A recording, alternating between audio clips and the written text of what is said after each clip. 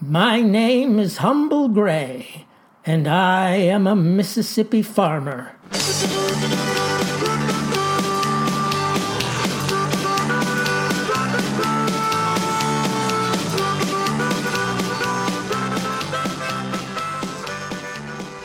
I went to the doctor the other day for a slew of tests on the old noggin. There was the Montreal Cognitive Assessment Test, the St. Louis University Mental Status Examination, the General Practitioner Assessment of Cognition Screening Test, and the Mini Mental State Exam.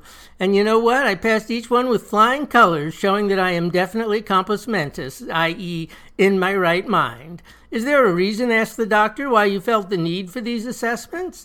Yes, says I feared I might no longer be sane, or, in the vernacular, playing with a full deck.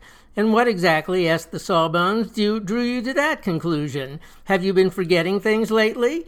No, says I, the old memory seems in good shape, least as I can remember. Then do you find yourself confused or disoriented, says the doctor. Not a bit, I replied. I don't even do that thing where you go into the kitchen and forget what you're there for. I always know what I'm there for. Then why, queried the healer, did you think you'd lost your mind?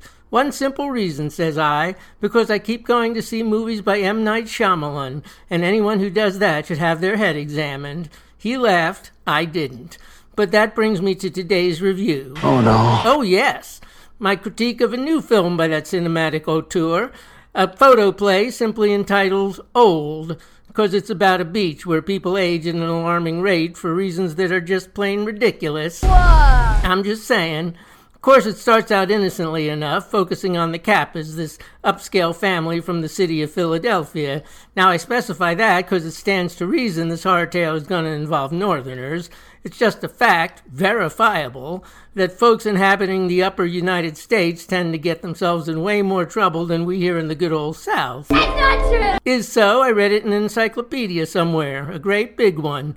Anyway, Mama and Daddy Kappa, given names Guy and Priska, visit a tropical resort for a vacation, bringing their children, 6-year-old Trent and 11-year-old Maddox, along for the adventure. It's the couple's way of giving their young'uns one last hurrah before revealing that they're about to separate, i.e. defy their vows before God. But on the bright side, this holiday spot, it seems just peachy, especially when the hotel manager makes a special recommendation that they visit a secluded nearby beach for a day of sun and fun. They're joined by a surgeon and his family and another couple comprising a nurse and a psychologist. Plus, when they get there, there's already another fella hanging out, a famous rapper with the unlikely name Mid-Sized Sedan. Now, it's a beautiful beach, all right, plenty isolated and surrounded by cliffs. Seems like an idyllic place to spend some time until a young lady, the rapper's companion, turns up in the water dead. Worse, it soon becomes apparent that everybody's starting to age, fast. About a year for every half hour they spend on the sand. That means unless they get out of there, they're going to live their whole lives in a day and possibly die right there of old age. Trouble is, there seems to be no escape. Every time someone tries to leave, they fall unconscious and end up right back on the beach. What's more, the illnesses that some of these folks are already suffering from speed up their progress so that, for example, a small tumor in Priska's side soon grows to the size of a bowling ball and has to be removed by the surgeon right there on the sand. This, despite his own careening mental illness, which makes him a dodgy companion, to say the least. To make matters even creepier, the group sees that someone is placidly watching their predicament from a cliff high above, someone who seems absolutely disinclined to help. Even as the day wears on, the Kappa children become adults, the parents enter senescence, and lives within the group are forfeit. Clearly a situation that today's young people would call, a drag daddy-o. And the explanation for why all this is happening? Something about a magnetic field. Just don't ask. Now, I'm a fan of The Sixth Sense, the movie where Mr. Shyamalan first made a splash. It all just came together with an unexpected twist ending that incorporated perfect logic. It really did.